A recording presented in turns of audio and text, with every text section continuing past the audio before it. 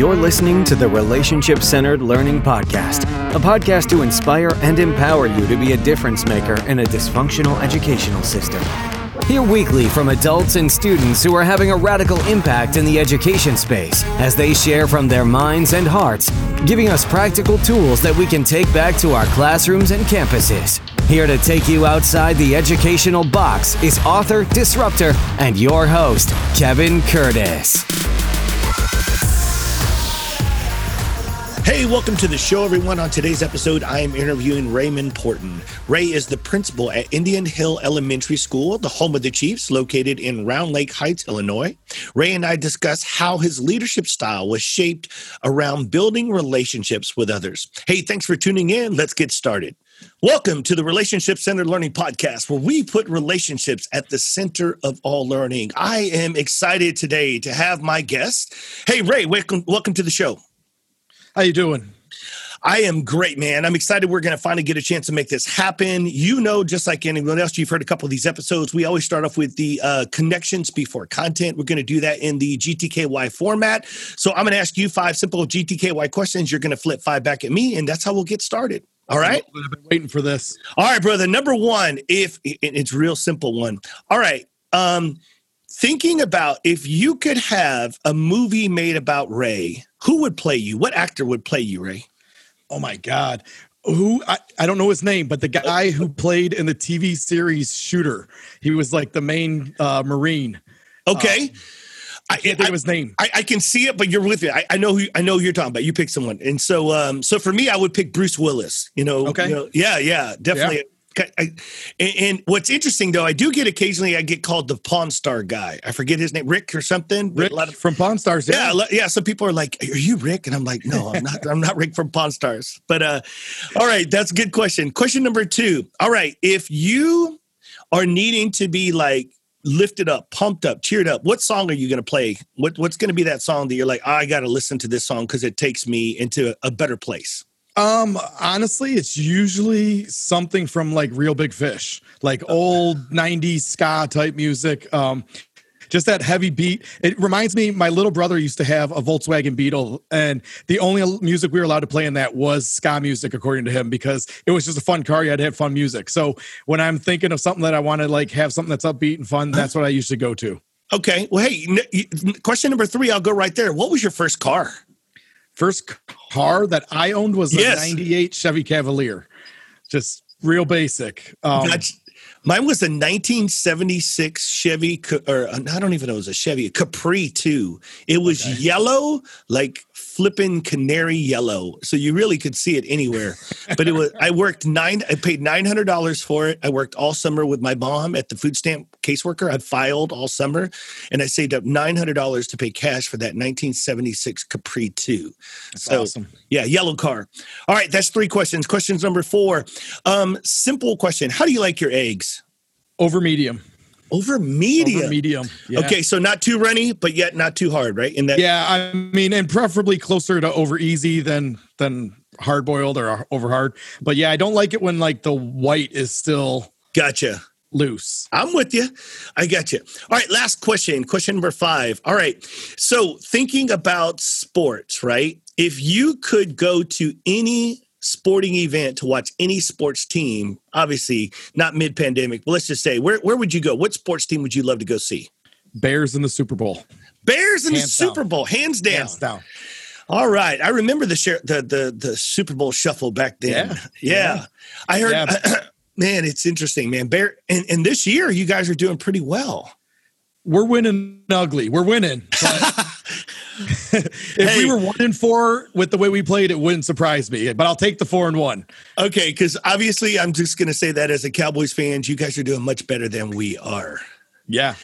That loss to Dak was huge. Yeah, absolutely. So, hey, I got one bonus question. I always ask everybody this. All right, Ray, if you were hosting the Relationship Centered Learning Podcast, who's going to be your first guest? Oh, man, you've had them on the show already, but probably Jeffrey Prickett, Dr. Jeffrey Prickett. Okay. Partially because he's an old friend, and I just know it's great content. I know we'd have fun with it. But he's just got so much knowledge. Like, he's a mentor of mine. I just love the man. Absolutely. Well, I'm glad I had him on, man, because I really, really thoroughly enjoyed that episode. And thanks for reaching out and giving me that feedback, man. All right. So you got 5 questions. GTKY me. I have 5 for you. All right. What's your guilty pleasure TV show? Oh, like that show that you don't want people to know you actually watch. That is a good one. Oh man. Well, I can tell you that like I watched Tiger King and I don't really like announce it. I mean, that was really like I totally got into it. I watched I totally watched like the follow episodes with everybody, like anything that followed up with it. I went down all the bunny trails. I did too. I was down the rabbit hole on that one. Yeah. So but Tiger King would probably be the one I'd go with. Okay. All right. I would probably go with Below Deck on like Bravo. Like it's just trash, but I enjoy it. I love it. If you could be any animal in the world, what would it be? A lion. Oh, wow. Tattoo. See my tattoo. Oh, wow. Nice tat. Yeah, brother. Thank you. So, yeah, lion. Okay. I'd probably go with silverback gorilla. Okay. Partially because my boys always call me a gorilla anyway, so it's just kind of an inside family joke. All right. If you could warp anywhere in the world for 24 hours, where would you go? I want to go to Greece. I just have Greece on my mind. I have never been. You're like the third person I've heard give me that answer when I've used this question before. Well, with the pictures and the videos just draw you in, right? I've never been, so I'm like, I got to go. Yeah. I said I'd go to Galapagos Islands for that one. Okay. Like, go see that. I just think it'd be awesome to see. Oh, good deal. All right. What movie can you watch over and over? The Green Mile. Fantastic. Yeah, man. I don't know what it is about that movie. It's just, I don't know. It's a fantastic movie for me. I really like it. So powerful. No, so Absolutely. powerful. I'd go to Shawshank Redemption. I love that movie. I could just, and I know it's not the most uplifting movie, but I could watch that over and over. Well, no. So Ryan asked me earlier today if I could watch one. Oh, there was something about if I had to watch one movie, something. Anyways, Shawshank Redemption was my answer. Yeah, it's a great movie. Yeah, absolutely. All right, and then last one. If you had to eat one meal for the rest of your life, what is it? This question right here. It's going to be tacos. I'm South Central Texas. I am a taco fanatic. Tacos are a staple of my diet, and my body reflects it. And so definitely and you tacos. can eat them every way. Like, I know. That's different ways you could do it. Oh, absolutely. Yeah. All right. That one's a hard one for me. I'm a big foodie, so I don't.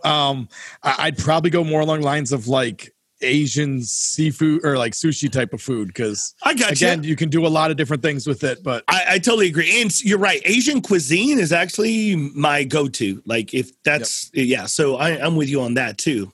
All right, brother. Hey, that was awesome. Simple GTKY questions. So that was connections before we jump into today's content. So just like we do in the classroom, we're going to model here on our show. So for our listeners, I've got a new call to action. You're going to head over to rclfirst.com and you can either get those GTKY questions or we're giving you opportunities to sign up to join our free circles that we facilitate on Zooms on Monday evenings, Thursday evenings, and Saturday mornings. So head over to rclfirst.com and you can join our circles. It's free. Click on it. You don't even have to know anything about circles. It's about connecting with other educators. If you just want to feel valued, seen, and heard, this is a great way to connect with other people that are either struggling or feeling as successful as you are in education right now. And those are free opportunities. They are hosted by Denise Circle Mama Holiday, my co-founder, every Monday, Thursday, or Saturday. Just head over to rclfirst.com to click on the orange link in the right-hand corner. This is Join Circle Time. All right, Ray. Got that out of the way. Let's get going, man. So I want people to know more about you, just like I want to know more about you. So give us the rundown. Give us the 411 on who you are and what you are about in education, brother. All right. So I am a elementary school principal. 1st through 5th grade. I have about 440 students in Round Lake, Illinois. Going to my family, I'm the oldest of 3 boys. And my parents, my mom, her mom was 100% Japanese. So that played a huge influence on my life, having my grandma be Japanese. I've been to Japan a couple times in my life, luckily. My brother actually now lives in Japan and just got married last fall. So I got to go out to Japan to see his wedding. And now I'm married with 2 boys of my own. They are in 5th and 3rd grade. They're amazing. My wife is just a saint for dealing with me and my schedule and the 2 boys. It's funny because she grew up the youngest of 2, but she had an older brother. So she got a little taste of what it was like to have a boy in the house. And now she's got 2 boys of her own. And she's like, it's nothing like what I was as a kid. I'm like, nope, nothing like it. And she's a very quiet, reserved person in the first place, and I'm not. And so like, I think the boys take more after me than her, which again, she's a saint. But no, so, that's my family. I have been in education now for just about 20 years. I've been in administration for the last 10, where I started as an assistant principal at the middle school level. And now I'm an elementary school principal. Prior to that, though, I taught elementary school. I was a 5th grade teacher. I did do a year of a dean position at a middle school before they got rid of the position altogether for budget cuts. And then I went back into the classroom for 2 years to do 7th and 8th grade social studies, which was really cool because it was in the same district I was a 5th grade teacher in. So I had the same students as they came up. And that was really neat to see how much they've grown. Now they're getting married and living on their own. And that, I'm friends with some of them on Facebook now, and they are just amazing people. Like some of them I'm just in awe by their stories and what they're doing. And I'm like, wow, I knew you when you were in 5th grade, and they tell me about, how the things they remember from when I was their teacher. And it's nothing about education. It's about the way we interacted. It was about the relationships we had. And that's been me my whole career. I have always believed in the relationship side of school. Like, not that you have to be everybody's favorite, but you got to get along. They got to respect you. You got to respect them. There's got to be that relationship, or students don't get the full opportunity to learn. So that's what I do now. I try to really push that in my building. Climate and culture are huge for me in my building. I want to build that. It's funny because I just got defined the difference between climate and culture to me in a way that I've never really heard before. All right, enlighten us. Well, you used to always put them together, climate and culture. And someone said, climate is the way you're building and you do things. Culture is how everybody feels about it and the feeling you get when you're in your building. And so I really liked that definition, because then it's like, okay, the climate is what's important, what we're doing, how we do it. The culture is how we want to make people feel and how we want to feel. So it really helped me kind of define when I want to address that, like, what are we doing there? Because that's always been big to me. When I came into my building, I was like the 4th principal in 6 years type thing, And so the biggest thing for me was I wanted to create an environment where here's how we do things. Here's what's important to us. And no matter who sits in my chair, they're going to keep doing it that way. And so we really worked on it. And I love my building. I love my staff, my students, the whole community I'm in. So honestly, that's kind of me in a nutshell. I went into it knowing I wanted to be a teacher. My junior year in high school, I signed a scholarship that was for Golden Apple that was like, you're going to go be a teacher. We're going to pay for you to go to school. You're going to teach for 5 years in a school of need, or you're going to pay us all the money back. And I signed happily, like, where do you put me? So it was a great opportunity. I still got friends that I keep in touch from that group of Golden Apple scholars. And I love it. I love teaching. I love everything about it. Dude, that's awesome, man. That's a great story. So let me ask you this. So when you were just talking about climate and culture, right? And you're obviously in a leadership position. So for our listeners, what is something specifically that you can give us as an example that you do as a leader to address climate or culture? One of the biggest things, so I believe as a leader, it's my job to support my teachers so they can do their job. Take those barriers away. But I think the biggest thing that I can do for climate and culture is let them know that they're appreciated. So like this summer, in the middle of COVID, everybody's on lockdown. We leave the building in March, and we don't, they get to come back for like 30 minutes to close up their room. So this summer, I called each and every one of them. I picked up the phone and called and just said, how are you doing? And they all thought it was like something for school, something emergent. I'm like, nope, has nothing to do with school. I'm asking, how are you? How are your family? Do you guys need anything? Is there anything, knowing that mostly there might not have been a ton I can do, but I wanted to, if there was something I could do, I wanted to offer it. Stuff like that. My custodians, they worked all summer through the pandemic. They're essential workers. They're in all summer. So as soon as the restrictions got lifted enough where I felt comfortable doing it, they're kind of foodies too. I brought in a bunch of slabs of ribs that I smoked on the day before so that I could warm them up for them, brought a whole lunch for them, and just threw it out there, spaced out in the cafeteria so they could sit and just have a big old meal, and just a way to say thank you. I think that's so important. Just letting people know that they're appreciated, letting people know that what they're doing is working, is right, is valued, and building that. And modeling that so they can do the same thing for our students. being at the front door of the building every day. That's my favorite place in the morning. My favorite thing of the day is first thing in the morning. I stand in the front door as all the kids walk in. I don't know what's going to happen once we come back to school after, remote learning, because my favorite thing, I'm giving them hugs, I'm high-fiving, knuckles, dancing. I got one little girl that her last name is King. So I always twirl her and then get down on a knee and she knights me because she's royalty, I've been doing that with her for 3 years now since she was in first grade. How do you do that when you can't have any physical contact? So I don't know, it'll be different, but I'm all about just making people feel valued, making people know that what they're doing is important, and hoping to put a smile on people's face, every chance I get. Absolutely. You've heard me say it. I think everybody wants to feel valued, seen, and heard. And I love the examples of what you gave, because you specifically went in to address those needs.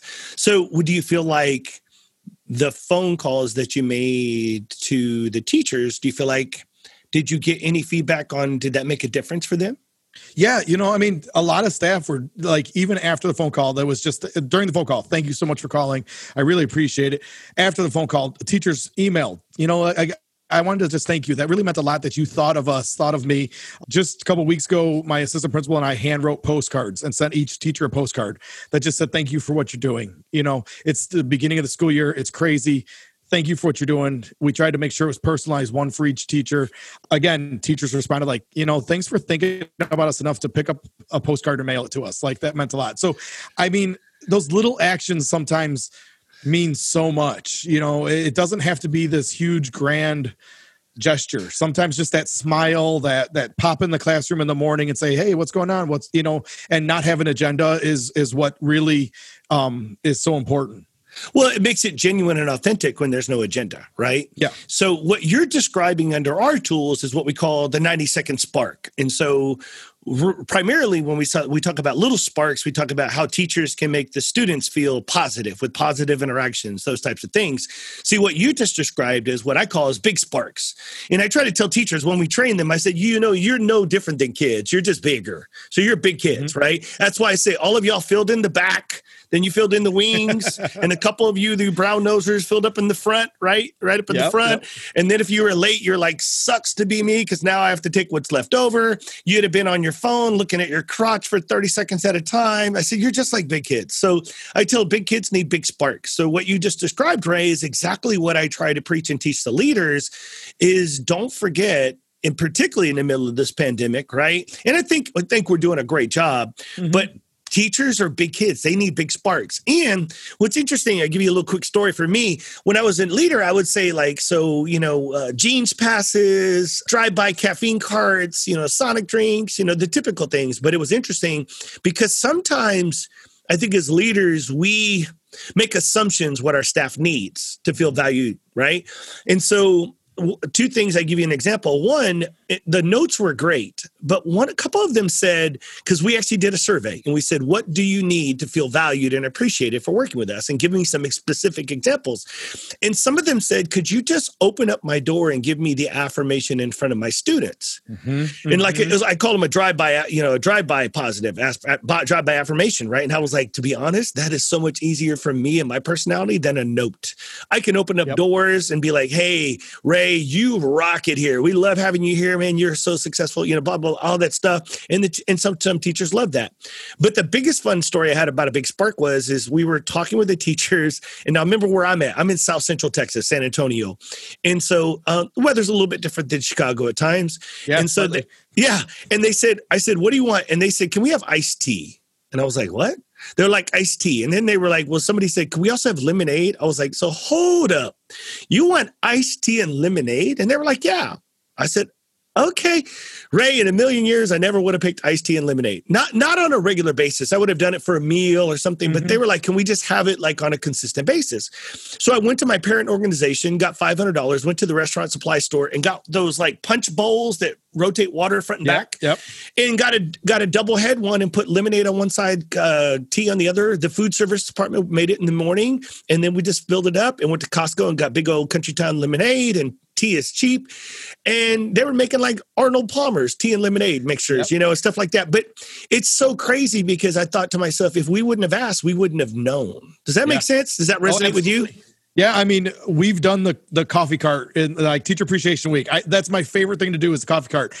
But like, I had an assistant principal who wanted to do it one year before school started, like when the teachers were all in their meetings and stuff. I'm like, nope, this only happens in front of the kids. Like, we do not bring it into the classroom unless there's kids in that classroom. And she's like, why? I'm like, trust me, you'll see. And so the first cart we walk in the classroom, all the kids are like, oh, and I'm like, your teacher is so amazing. We want to give this to her. You guys take care of her. Make sure she has a special day because she deserves it. You know, I go into classrooms all the time. I pop in and, you know, I mean, especially the first, second grade classrooms, the kids like jump up and want to give me hugs. I'm like, no, sit down. Your teacher will get mad at me. I'll get in trouble. And they're like, but you're the principal. I'm like, but this is her classroom and we got to listen to what she says here. So don't get me in trouble because I want to be able to come back, you know? And so, I mean, I think you're right. In front of the kids, it's so huge.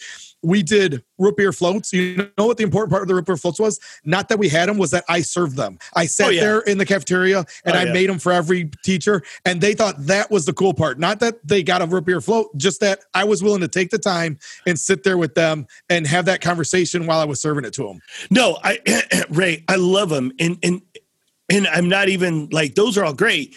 What I took away from this though is they were like, you don't need to serve it to us. We don't just have it accessible for us. If we could have unlimited tea and lemonade. And then after about 3 months, they were like, can we start getting chocolate? I was like, okay, whoa, what do we need here?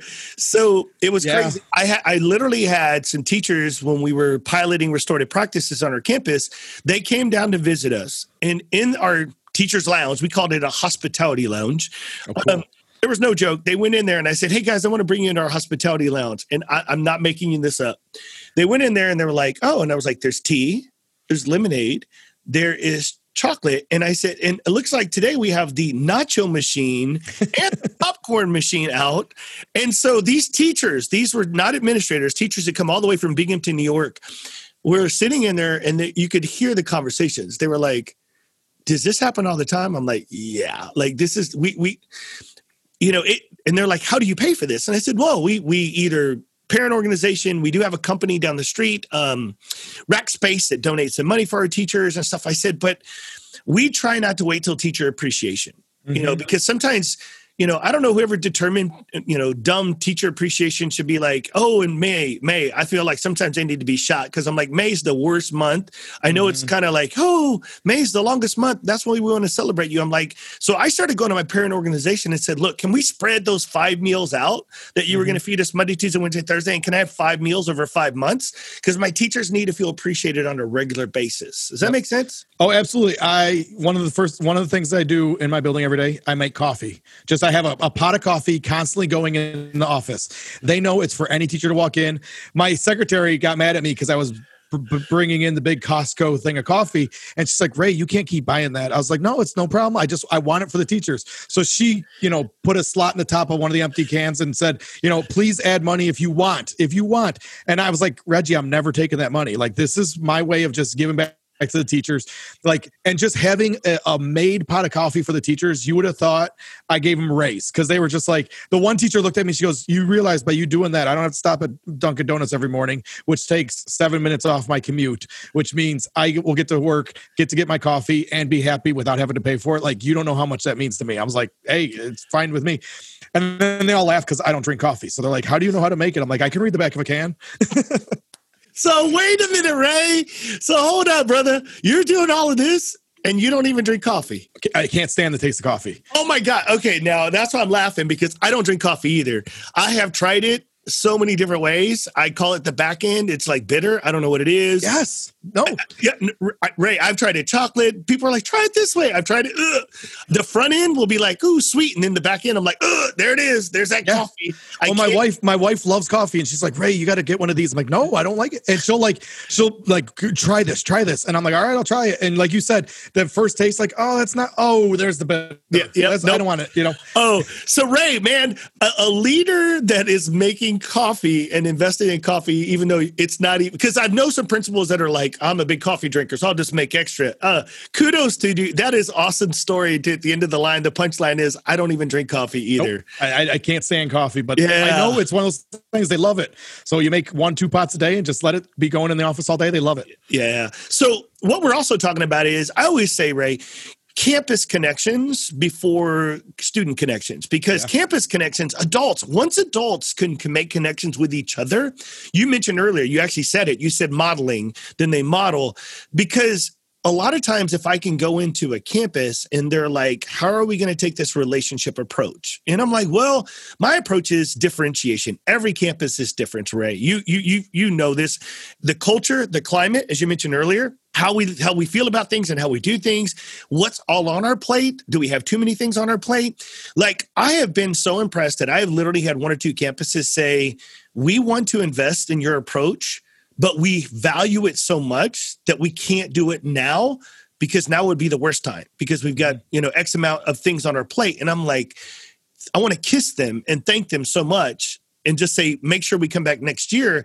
because they know that in order to bring this, the plate's got to be kind of minimalized, or we got to start simple and we talk about campus connections. So other than you being positive with the staff, do you do, and you don't have to have an answer if you don't, but do you do anything specifically for, like, not kind of team building, but connecting, allowing your adults to connect with each other? Do you do anything specific that you can share with us? Yeah, I'm always trying to find things. We've done the whole take a sip day and go down to the gym and play Hungry Hippo on the carts, as a staff, just to have some fun. Sure. I believe fun is important. I really do. We're at work a lot, and it's stressful work. It's hard work. So doing it, having fun. I think even something simple. Last week we had a staff meeting, and we're over Zoom, and it's like we're starting a staff meeting. We didn't have school Monday, Tuesday morning, first thing, staff meeting on Zoom. And I was like, I cannot sit and talk at these people. Like, it just is not going to work. So I'm part of a mastermind group. And I was like, let's do a mastermind. Like, let's just bring them in, say, okay, we're going to break you into your breakout rooms, and we want you guys to talk. Just talk to each other. Just connect. If you run out of things to talk about, here's a topic you can talk about. Like, let's talk about how to instruct context clues. But guess what? If you don't get to that because you're talking about what you did over the weekend, take that time to do it. And staff were like, you're really giving us time to just talk? I'm like, do you know how important that is? You guys are sitting in your houses, isolated with your families. Like, yes, you need to be able to do that. So I do think I try to give them those opportunities to connect. Besides the structure of our school day, where I make sure their plan times on Teams are the same. Right. They have their PLC time, like some of that stuff, but just in general, giving you told me this months ago. Sometimes teachers just need permission. Literally giving them the permission to say, hey, we're going to just talk and have some fun right now. That's okay. Like, do that. Yeah. Power and permission, right? Yeah. So hearing from Ray, the top dog, says, hey, go into these breakout rooms and just talk. They're like, okay. And you're like, no, I really want you to, which is interesting, Ray, because I found when we had to move from live trainings to Zoom trainings, we in our live trainings, I know you've never participated in our trainings, but if we were live and we were doing 60 people, I would have brought 6 other trainers, and you would have heard information, and then you would have broken out to an individual group in a 10-to-1 ratio. So when we went to Zoom, we were like, well, let's just do the same thing. And one of the things that I look forward to is, we call them SGF, small group facilitators. All they are is classroom teachers right now, or people on my team that can model all the tools and answer questions. So I have an SGF waiting in each room. But my favorite thing about being a lead presenter is I like to pop in those rooms when I'm hosting, and I go in there and I just sit there and like you said, and I throw a wrench in it. I'm like, is that your dog? And they're like, yeah. Or I'm like, how old is your baby? Or whatever. And then we spend 3 minutes going down the bunny hole of talking about whatever. And they're like, and I'm like, oh, I'm so sorry. I'm horrible at this, but and by the time I come back, I know their first name. I know something about them. And so as we specifically and intentionally have about 6 breakouts during the day. And so I go to a different room each time. And that's how I've learned to get connected to my participants. Mm-hmm. So then when I go back to whole screen, I start calling on first names and I start talking about things. And I'm like, right, John, we were just talking about that in the room, or whatever it is. And I am with you. I think even if it's going to be virtually, giving us those opportunities to just connect in a small group with no agenda, sometimes just getting to know you, those GTKY moments, I think that is brilliant for you to realize where your staff was and to meet their needs. Nice job. At the end of last year, and last year, we would start every staff meeting with like a community circle. And, and I was always trying to find something educational to do with it. And like this year, literally one of the community circles was, what's your guilty pleasure TV show? And it was hilarious watching them give the answers. And, my assistant principal, he's like, General Hospital. And they all lost it because he's ex-Marine, he's 50 years old almost. And he's like, yeah, I love that show. And they all just like were looking at him like, what? Like, it was so funny. When he told me that, I about fell out of my chair. I was like, General Hospital, that is awesome. He's like, you watch Below Deck, just stop. And I'm like, okay, well, but okay, Ray, but here's the deal. Okay, I think what you just illustrated with that story is exactly what I try to get educators to understand. Sometimes, Ray, it just takes the question. Here's the deal. Like when you do circles and you have conversations, the questions start the conversations, but the answers shape the conversations, right? And what your staff, and even you to a certain extent, what you were able to see this assistant principal as is you reshaped your vision of him because you saw him differently based on one simple question and one response. Because if you go back to our first episode where Joe Beckman talks about extraordinary being versus ordinary, right? What he did is when you asked that question, we gave ordinary answers. And so when you're ordinary, it's genuine, it's authentic. And if it's really ordinary and you typically try to portray yourself as not ordinary, then all of a sudden they're like, okay, so he does have feelings. He does care. Yeah. He does have an emotional side or whatever allows you to think. Or you're just like, holy crap, I do too. Now we can talk about General Hospital on a regular basis. Yeah. Well, and you know what? He's a very reserved, very thoughtful. He's in his head a lot. So with him, like when he said that was his answer, I was like, you got to make sure you tell the staff that. And he's like, what? I'm like, that's a way for them to see you as, and he goes, it's human. I'm like, exactly. You're making yourself human again, because he is so reserved and quiet that was important that he got to show his human side. I loved it. Yeah, no, and that's why I say, but some people think like it takes this long process. It could literally happen in one moment with one simple question. But I love what you did, Ray, is because none of this would have happened if you weren't intentional. And I've said this before. One of my quotes I use all the time is, "You can't wing relationships."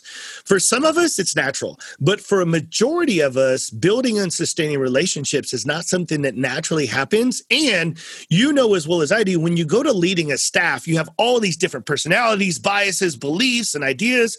So to try to build relationships accidentally with them would be fruitful. Like, so for the fact that you intentionally said, hey, here's what we're going to open up with, instead of something about like, because so funny is when you said that, I'm thinking, I remember one of our staff meetings and our principal's like, all right, we're going to talk about, what is it? A closed mindset versus fixed mindset versus, growth mindset. And so we spent the first 20 minutes talking about that. And then it was like, yeah, why couldn't we just talk about our guilty pleasures or something else personal? Because that's how we're really going to connect more than growth mindset or fixed mindset. So kudos. We plan out like what question we're going to ask because we want to be very intentional of what is our purpose of this. Is it something where we want to make sure they're connecting with each other? Is it something we want to, sometimes there are the times where we have to go, okay, we're going to talk about this topic. So I want to start with this question and kind of open it up. But usually it's like, this is a chance for us to connect. Let's figure out a question that is going to open up somehow. So you got to be intentional. And that's why I would say GTKY, just get to know you. If you can do a GTKY style question, then and I tell them, so when teachers are like, what exactly is that? I'm like, one, it's non-academic. It's non-academic. It's not core based. It is no trauma. No, don't think about trauma. It is a simple, just get to know you. Just those simple. And for some teachers that say, well, I don't know what to ask, that's when we try to give them a resource, because, my thought is, after being in education like you for over 20 years, I think majority of our teachers just want to do a good job, but a lot of them don't know exactly how to do all the stuff that we're asking. So I always say teachers are great soldiers. Just tell them what to do, right? And they'll go do it, right? So but here's the deal. That means you have to tell them to go build a relationship with a kid. And if they say how, you're like, I may have to show you how or what question I use. And sometimes you can model it, and it it's supposed to be inferred, and they still don't do it. So have you ever had to work with a teacher that struggled to build relationships and possibly connect with kids? Have you ever had to deal with that scenario? And if you did, how did you help the teacher in any form of just your experience? How did you help them? Yeah, so I can think of one in particular. This teacher he was a really, really nice guy, but he was all about content. I mean, it was all content, and it was middle school, and just complete content. And he had some students that really struggled in his classes, and they struggled behaviorally in his class because there was no connection. And so, the student that he had would walk into class every day, literally walk into the door, give the teacher the bird. The teacher would send him to the office. And so I'd get the kid. And so I would get all his work, and I'd sit in the office, and I'd help, get him do his work, and he'd do his work, and then we'd take him back to the next class. So after like 4 days of this, I was like, all right, this isn't happening tomorrow. So he walks in, he gives the teacher the bird. I'm already standing outside the door, and the teacher goes out. I'm like, nope. And I walk in, I go sit down, and I sat down in the class next to him.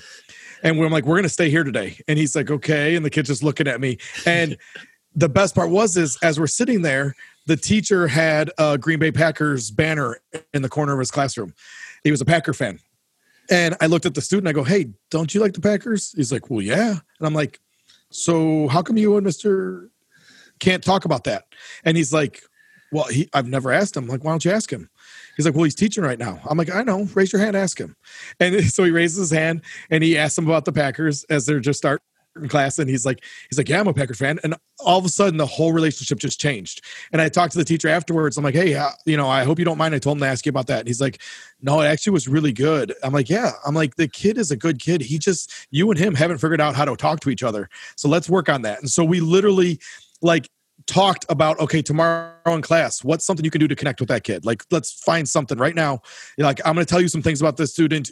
I want you to try them tomorrow. And so for the next couple of days, we literally would plan out how he was going to talk to that kid as he walked in the door. What am I going to talk to him about as he's walking in the door? So that way we eliminate that. I don't want to be in your class, so I'm going to give you the bird and you're going to kick me out, to what's something we can talk about to make this kid feel like he's valued in your class. You want to see you want to see him as a student in your class. Like, what is that? And so we really worked on that. And the teacher was great. Shocking. There were other students who absolutely loved this teacher that I never thought would love him, but they always found, every time I would ask a student, like, so how do you like him? He's like, oh, I love him. He's a fan of, or he talked about this. And so they found something that they connected with him with.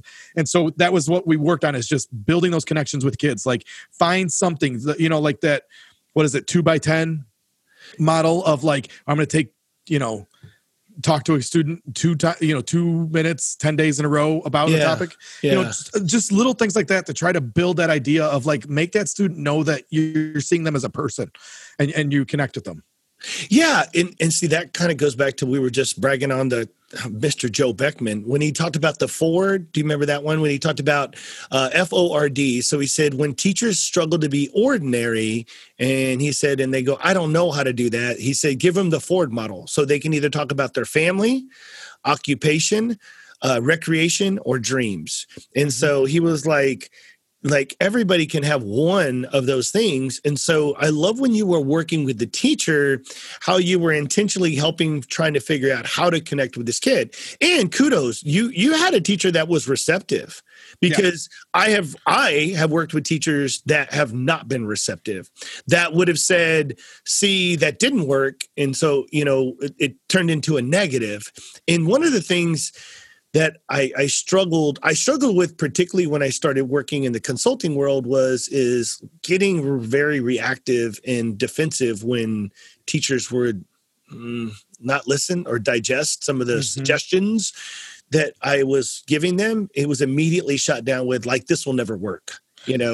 That's what. Have you ever run into stuff like that, Ray? Well, it's funny you say that. That teacher and I did not see eye to eye my whole first year I worked with him. Okay. I struggled to connect with him. And so this was like the third year we had worked together. Well, I was able to figure out how to build a relationship with him.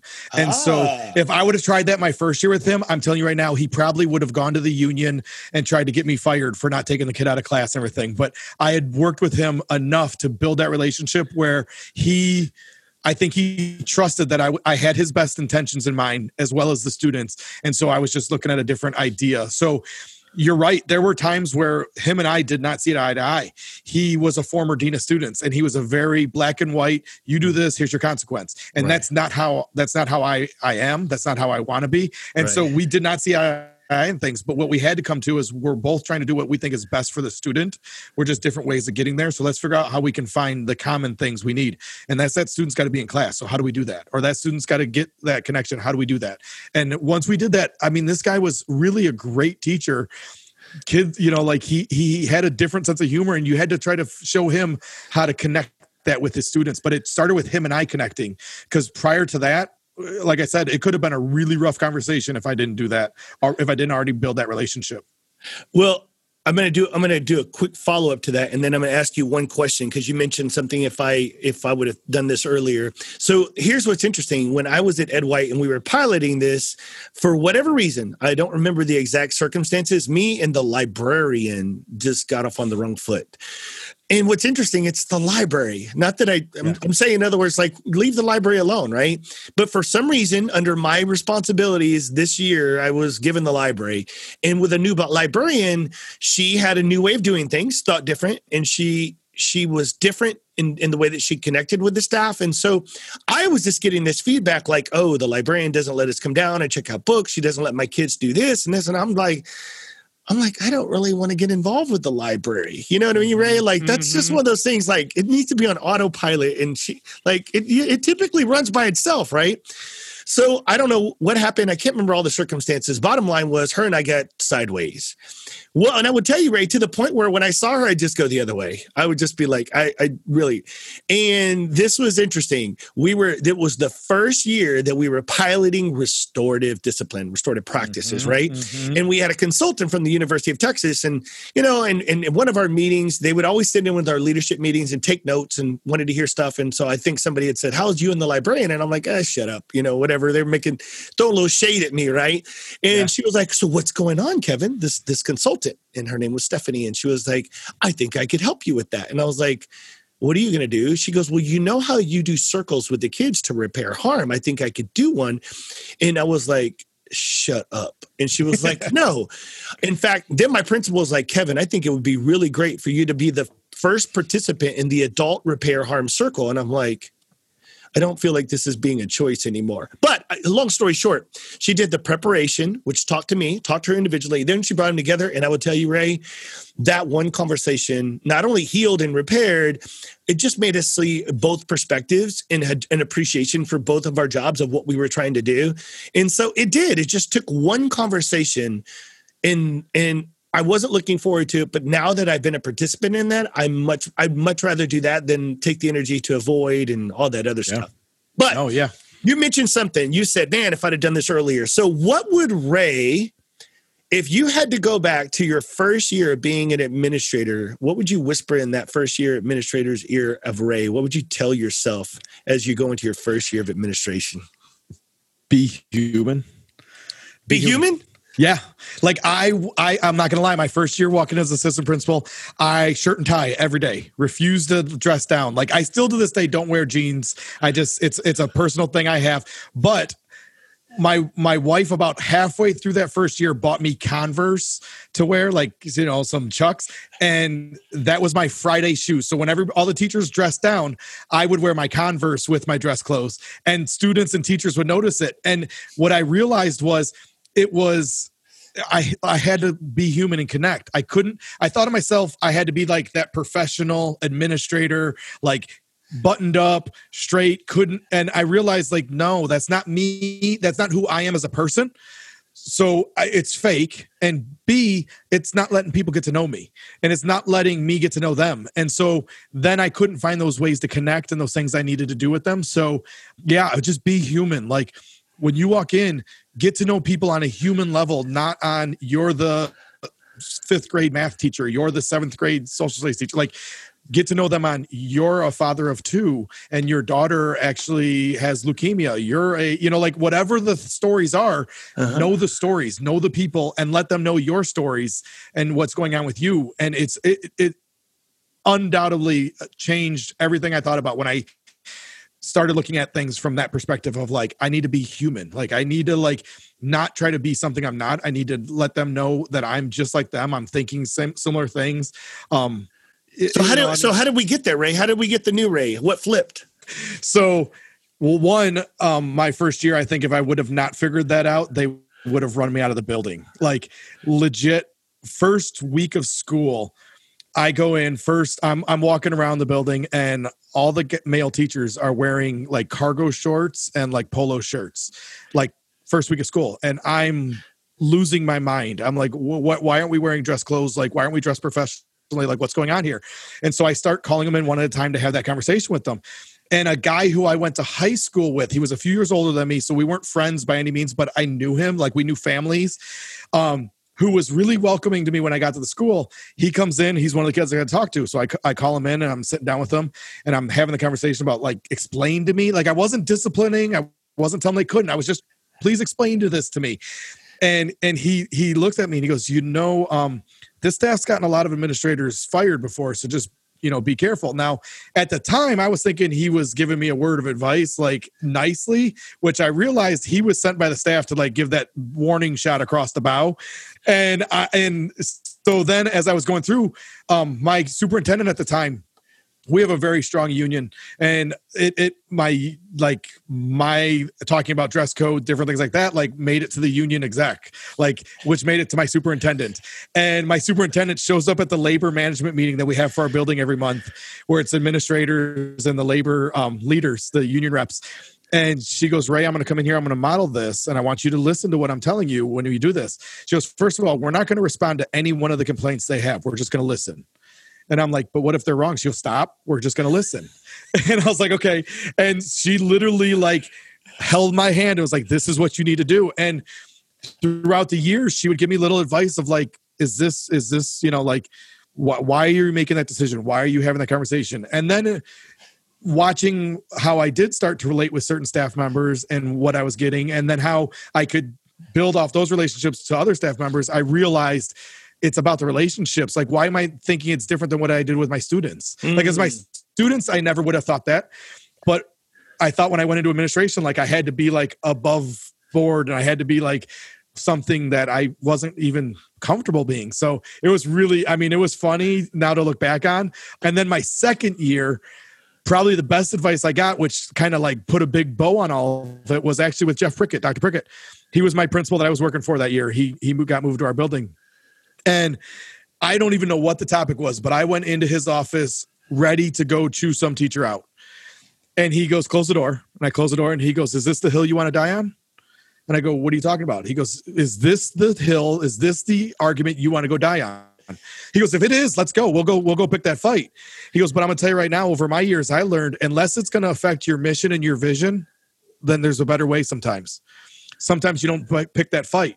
And I'm telling you, to this day, when something happens that upsets me or something happens that I think needs to change, I think to myself, is it affecting my mission and vision? Is this the hill I want to die on? And most of the time, if I can say no, which usually is the case, I can figure out a better way to deal with it and not go the old Ray. So it was really just, learning under fire. Like I tell you, if I didn't, they would have got rid of me by Christmas. Gotcha. Wow. Well, so what you just described is I'm actually releasing on Monday. I talked about react versus respond, right? Mm-hmm. Respond is that logical pause of like, okay, let me think through this. And so Dr. Prickett's wisdom, right, gives you the ability to pause and to think about those things. And sometimes that's all we need, because I'm very reactive. I was a football coach in Texas for 10 years. And so I was that typical, like, nose to nose, toes to toes. I tell them the face mask just kept you from me getting any closer to you. Wasn't about the other opponent. But what I would realize is, as I got older, if I could just pause just long enough, right, Ray, then something, hopefully, and I call that maturity. That was for me. Yeah. Maturity would kick in just a fraction of enough to make me think what Jeff just gave to you, right? Which is sometimes that just a phrase, whatever it needs. So wow, man, thanks for sharing with that. I think that is something that we can all grow from. And how many times I tell people all the time, when you become an administrator, you automatically gain the respect by the title. In other words, it's given to you. I mean, the authority, right? Mm-hmm. Now, what you do with it is up to you. And that's where I try to guide leadership, right? Like, do you abuse it?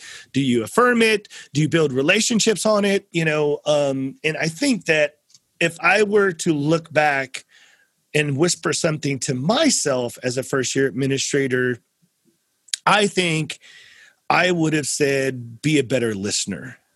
Mm-hmm. Because sometimes we come in with this laser focus of like, this is the way I have a vision and this is what I'm going to do and I'm going to do it. And you hear them, but you don't listen to them. And so I think as sometimes being a better listener and listening. And I will tell you, I think, so let me clarify. We're with you with Dr. Prickett at the middle school when he took that job. Were you with him there? Yes. Okay. Because that's the job that he didn't stay at. And he said, he told me on our show, he said, if I could have done one thing, I should have listened to my community, right? Because that was the one campus. Okay.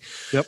Yeah. So I feel the same way. I feel like I need to. So I think we're both saying, listen, right? Listen to your community. Listen. Don't have to know it all and be human. Yeah. Well, it was so funny because when I first started, I'd get blinded by my passion. I'm passionate. Like you, I used to coach football. I coach baseball. Like I'm aggressive. I mean, in 8th grade, I remember with my, back in 8th grade, you had girlfriends that you held hands. But like, I remember we were playing basketball, like 2-on-2 with another couple that we were friends with. I'm the guy who gets so competitive, jumped up and blocked the ball into her face. Like I get going. And so learning how to step back, like you said, listen, take that moment. But it's so funny because I had a teacher that was trying so hard to be that teacher that, doesn't smile to December because they were a first-year teacher and that's what they were told. Right. And I remember going to him and saying, like, that's not you, man. You're the guy who has a guitar in the back of your classroom. Play your guitar. Like, connect with the kids and with what be you. But yet then I wasn't doing the same thing. So I really had to, like, look at what I was doing and say, okay, is that me? Is that what is that what I'm telling my teachers? Because I know that works with them. No, it's not. So let's change what I'm doing. Yeah, once it clicks for you, you're like, wait a minute, why am I even doing this? I'm talking about it, but am I modeling it? Not only am I modeling it, am I really believing what I tell them? And then I'm not preaching what I'm teaching, right? Correct. So then think about that. Okay, so I always ask a lot of my guests, particularly if in education, is a question. So then why isn't it happening, Ray? Why is it so hard to get relationships to the center of learning? Why? What are some of the obstacles? What is your philosophy? I'd really love to hear this because we've never talked about this before. What are some of the barriers that are keeping relationships getting to the forefront and making relationships first in the classroom? Honestly, it's that accountability piece. It's the standardized test, the high stakes test, here's what we have. And it's so, we all know it. I think you and I both will say, if the kids are connected, the kids' relationships are built, they're going to score better because they're going to learn more, but even in my current position, like I try to push that so hard, but then I also know we get a scope and sequence that says on day 2 of the year, here's what you're teaching.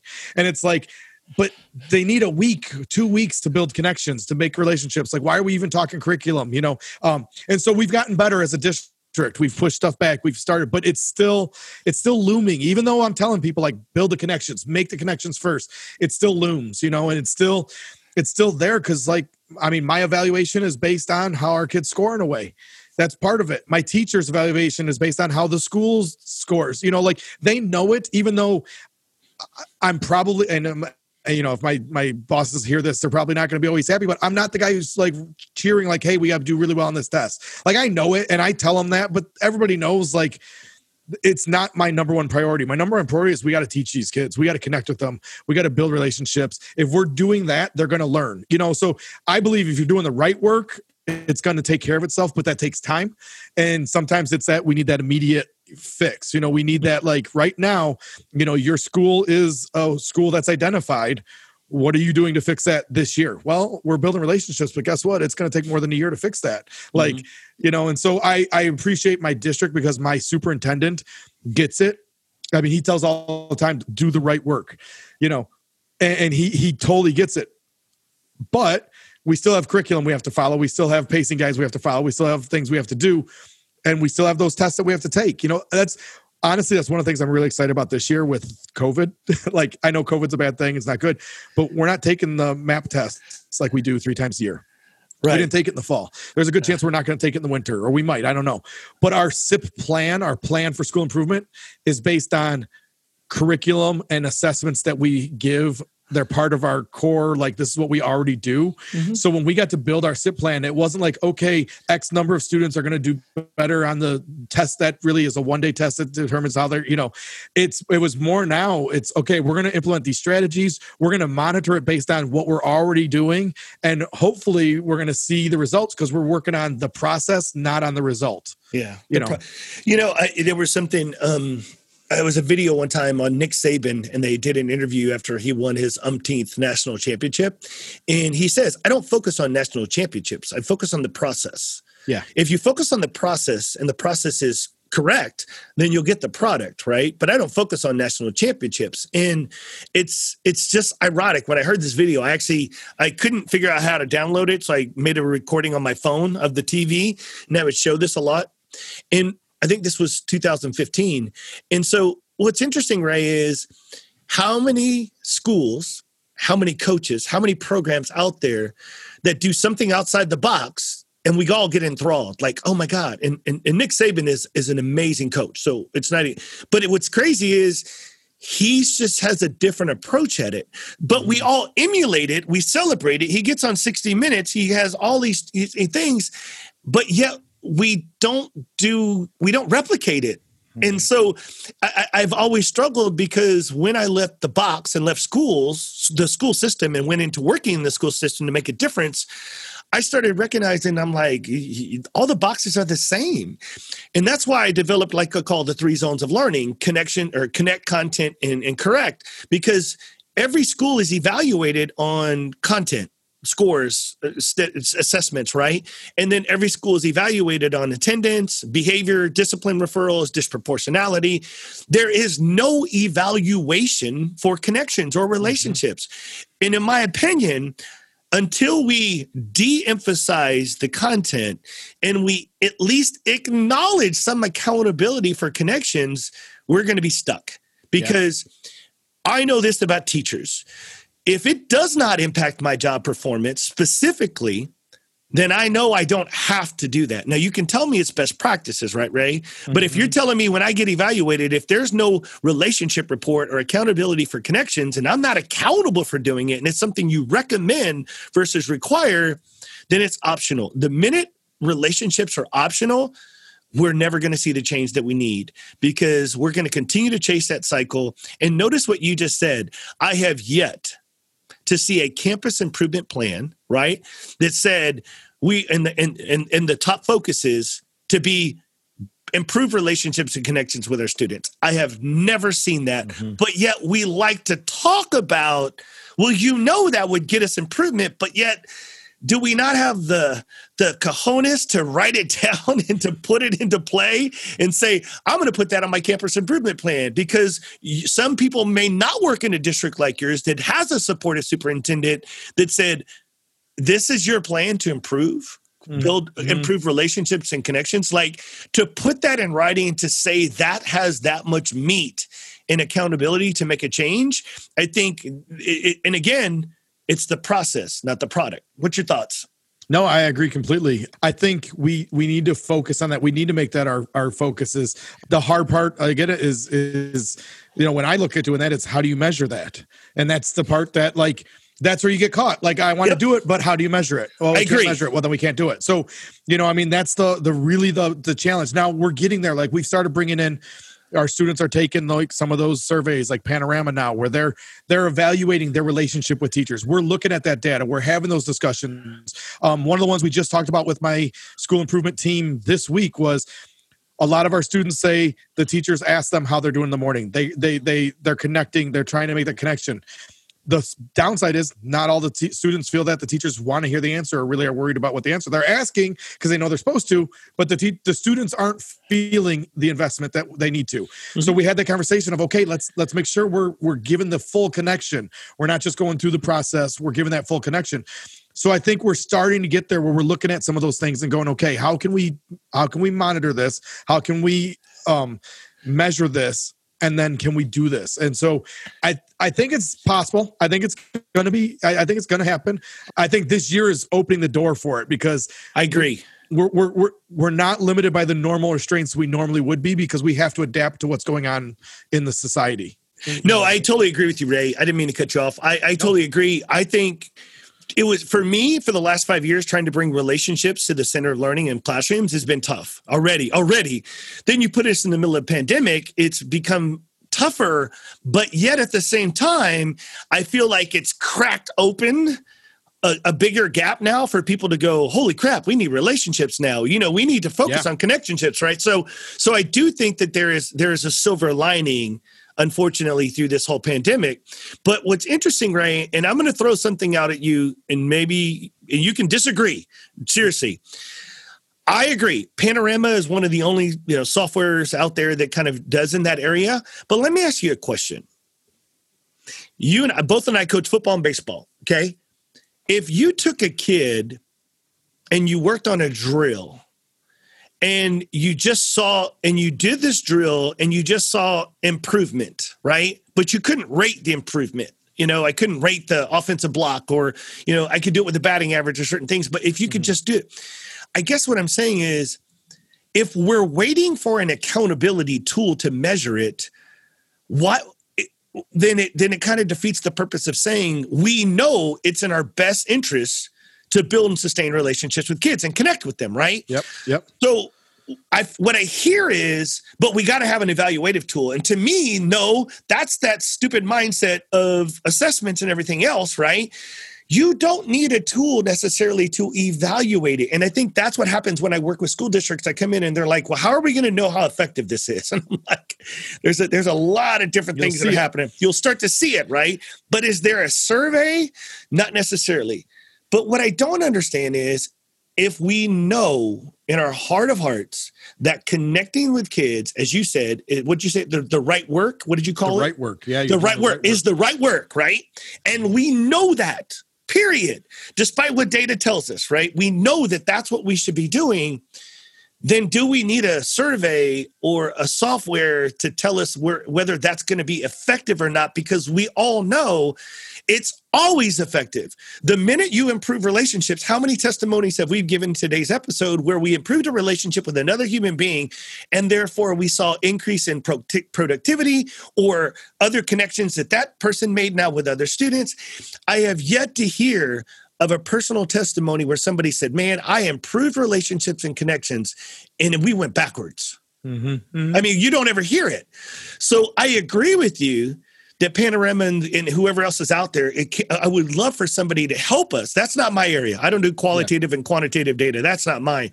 But I would love for us, because to me, schools are so stuck in that area that they're not going to readily invest funds into relationships unless there's proof that anecdotally we can show that you can raise scores this much or do this, whatever it is. And I'm just like, it's effective. And if I build a relationship with kids every single day, like a drill, I'm going to be a better athlete, right? Well, I'm going to be a better connector. I'm going to be a better teacher.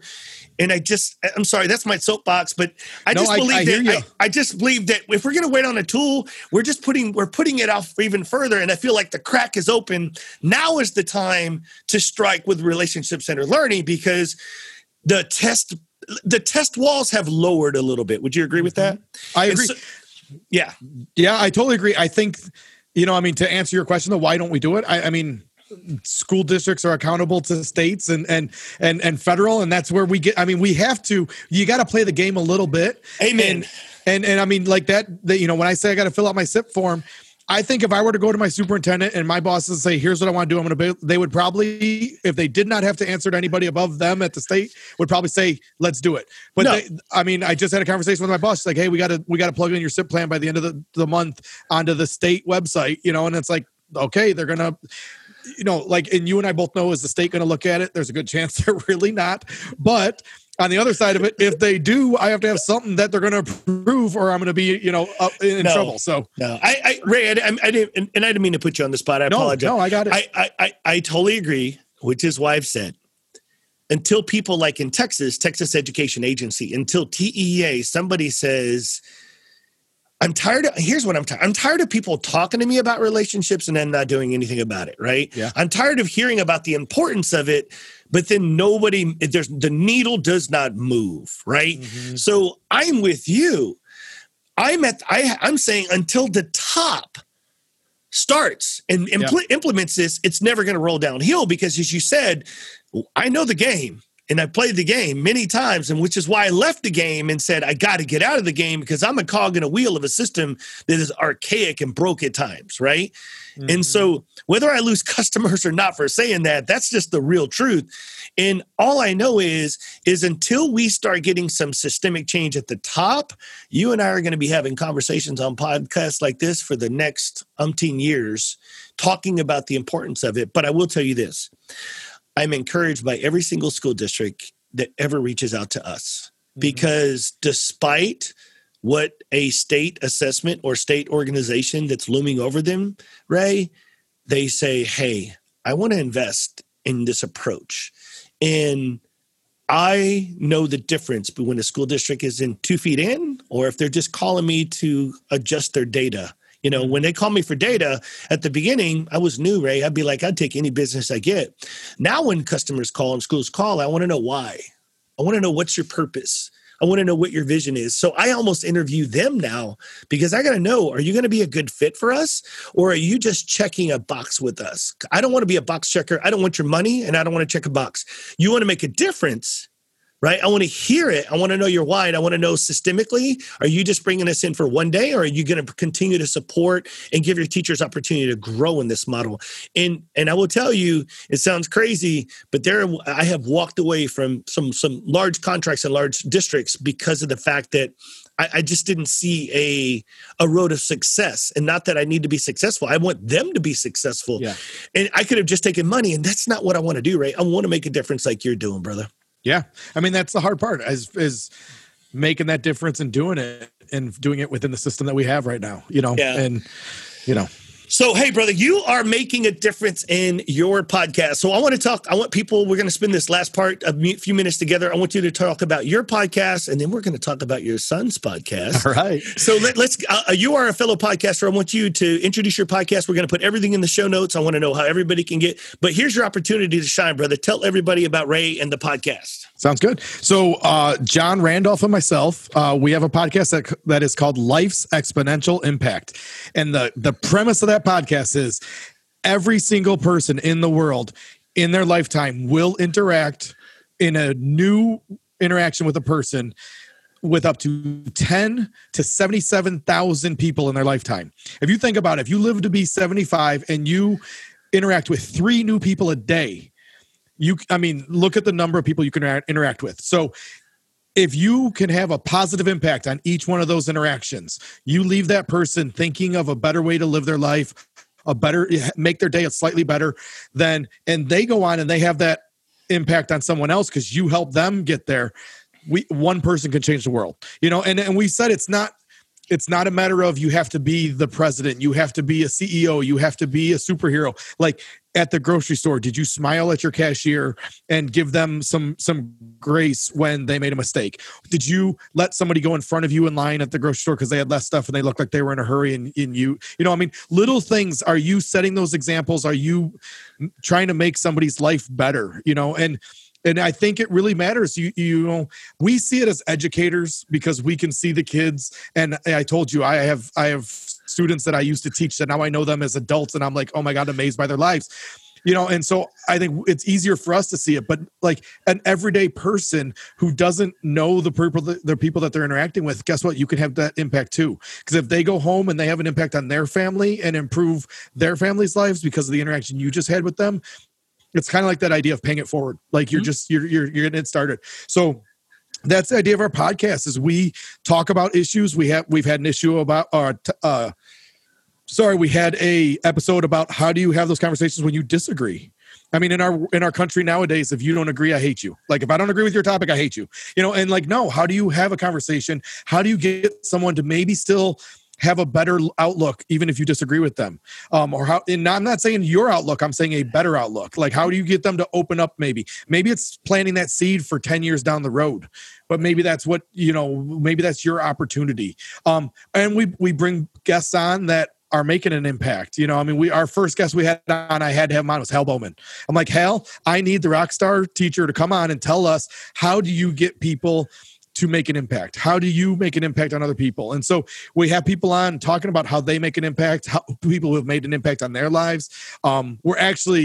We just had the conversation about having his daughter is 21 years old in college, having her and her boyfriend come on to talk about the perspective of someone going into the workforce in the next year, and how they feel they're going to be able to make an impact or not, and what they think about that idea. Because him and I, we're in our 40s, we're working, we're established, but what does it look like for the younger generation, and how do they see it? So what we really believe, though, is every day you have an opportunity, you have multiple opportunities to make a positive impact on the world, and that one positive impact, even though it might look minute to you, can change the world. It's kind of like that butterfly effect.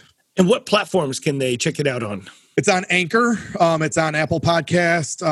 You can get it on, there's 7 different platforms. I always go to Anchor because that gives you all of them. Gotcha. Okay. So I have 2 questions about your podcast. So one, what is something that from the episodes that you've recorded so far, what's something that you're taking away that is a golden moment, something that you're just like, man, I'm on this podcast, this is something I'm taking away. What's a memory that you're taking away from a good moment from a podcast episode so far? We started the podcast and we thought this will be cool. Maybe we'll, get some people to listen. And so seeing that people are listening, I actually had a friend come up and she said, I've listened to your podcast. I was like, oh my God, you're the one, and she's like, no, I listened to it. And she's like, I got to tell you, it really made me think. It was the episode about conflict. She goes, I'm dealing with someone that I interact with quite a bit, that we have very different political views. And I've always struggled with how to have that conversation with them, or how to have any conversation with them, because I know where it's going to go. She goes, after listening to your podcast, I think I have some ideas as to how we can connect, how we can still have those conversations, but how we can do it in a civil way that is still going to have a positive impact overall. And I was like, man, that is awesome. That is why we wanted to do this. And so I think that's one of them. But I will say my number one golden thing was when my son came up to me and said he wanted to start a podcast because he wants to change the world. Okay, so right there. Okay, so there we go. Let's segue. So tell me, introduce the audience to how that went down, and then enlighten us about his podcast. So yeah, tell us how that went down. Yeah, so I was talking to my wife about this podcast that I'm going to start with my assistant principal, John, and we're just talking about it. She goes, so what are you guys going to talk about? And she's very reserved. I told you, she's quiet. So she's like, getting on a podcast would be like torture. And so I'm like, we're going to just talk about how we want to make the world a better place, how we want to grow the world. And so my son, who's in 3rd grade, Leo, he's the sweetest. He's the most sympathetic, empathetic person I've ever met. He is amazing. And he looks at me and goes, Dad, I want to start a podcast. And at first I thought he just wanted to use the boom mic, the big mic, and everything. And I'm like, well, dude, what do you want to start it on? And he's heard some of the conversations that I've had with you and other people on Men in Ed. And he goes, I want to talk about white privilege. I'm like, dude, I think that's a little over your head, And so, we start talking about, though, I'm having the conversation, what do you think that means and everything. And so we realized that maybe that's something we don't want to tackle as a 3rd grader and his dad. And so I go, what do you want to do it on? And he goes, I go, hey, you're starting school in a week. What if we were to do it on what it's like going to school remotely from the perspective of a 3rd grader? And he goes, oh, that'd be awesome.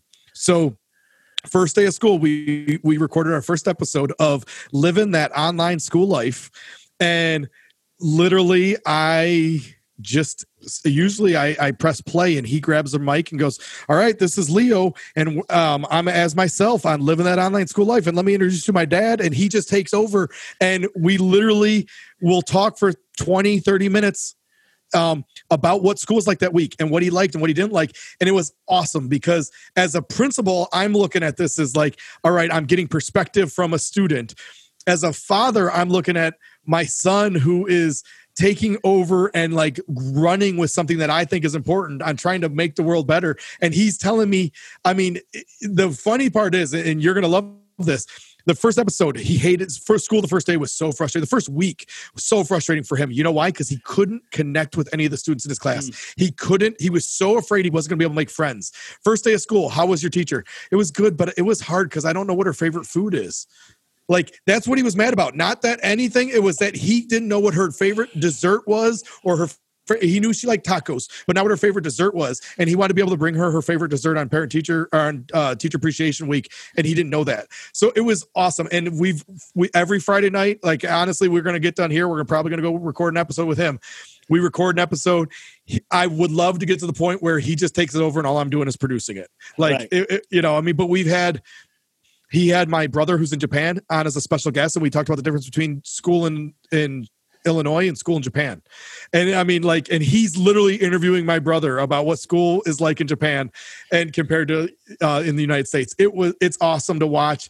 He is, I mean, he in every episode, he has a Leo or real fact, which is one of my favorite parts, where since he was little, he'd always just make up facts about animals, like random. You never knew if they were true or not. But he's also really into animals and really smart. So sometimes they were really true. And like, I always had to ask him, is this a Leo fact that you're just making up because you want someone to talk about? Or is it a real fact that you actually know? And so now he gets on the show and he starts off every show giving us his Leo or real fact, where he'll tell us a fact about an animal. And I guess whether it's Leo or real. And at the end, he tells me whether I'm right or wrong. And even last week, he told me, he's like, bald eagles are the biggest eagle or bird in in Illinois. And I was like, huh. So I don't know. I'm like thinking it's possibly true, but I think maybe there's a condor or something around that, can compete with them. And so I said it was a Leo fact, and he's like, no, I think it's real. I'm like, you don't even know. We Googled it. He was right. And so, and so he keeps track every time I'm wrong and every time he's right. It's so much fun to do with him. I'm connecting with him. We have something that we're working on together, and then he gets to produce it. And he loves tracking how many people listen to it, because then he can tell me that more people listen to his than mine. Which is fun. Oh my God, Ray. Well, we're going to make sure in the show notes that we put both the shows so that everybody can listen to both perspectives, father and son, and hear you guys together, man. Ray, I want to thank you for your time, brother. I know you have a lot on your plate. Not only, like you said, you are a father, a podcaster, a co-producer of a second podcast, and you're a full-time educator. And so I just want to thank you for your time today, Ray, man. I told you at the beginning, man, I love learning about people that I don't know a whole lot about versus bringing people on that I know. And I learned so much. What I'm really taking away from you today is really being more intentional when we are leading. That's what I'm kind of taking away from you is I'm reflecting. It's like, I'm leaving Ray's interview going, man, we need to think. We need to really pause and think about the choices that we make and how we listen to people, and making it simple, like you said, to go in and say, hey, he's Green Bay. Because when you said that, do you know how many times I would talk to a kid, and right before I was going in, I'd be like, let's say it was going to be Ray and John, right? I'd be like, hey, Ray, what's your favorite football team?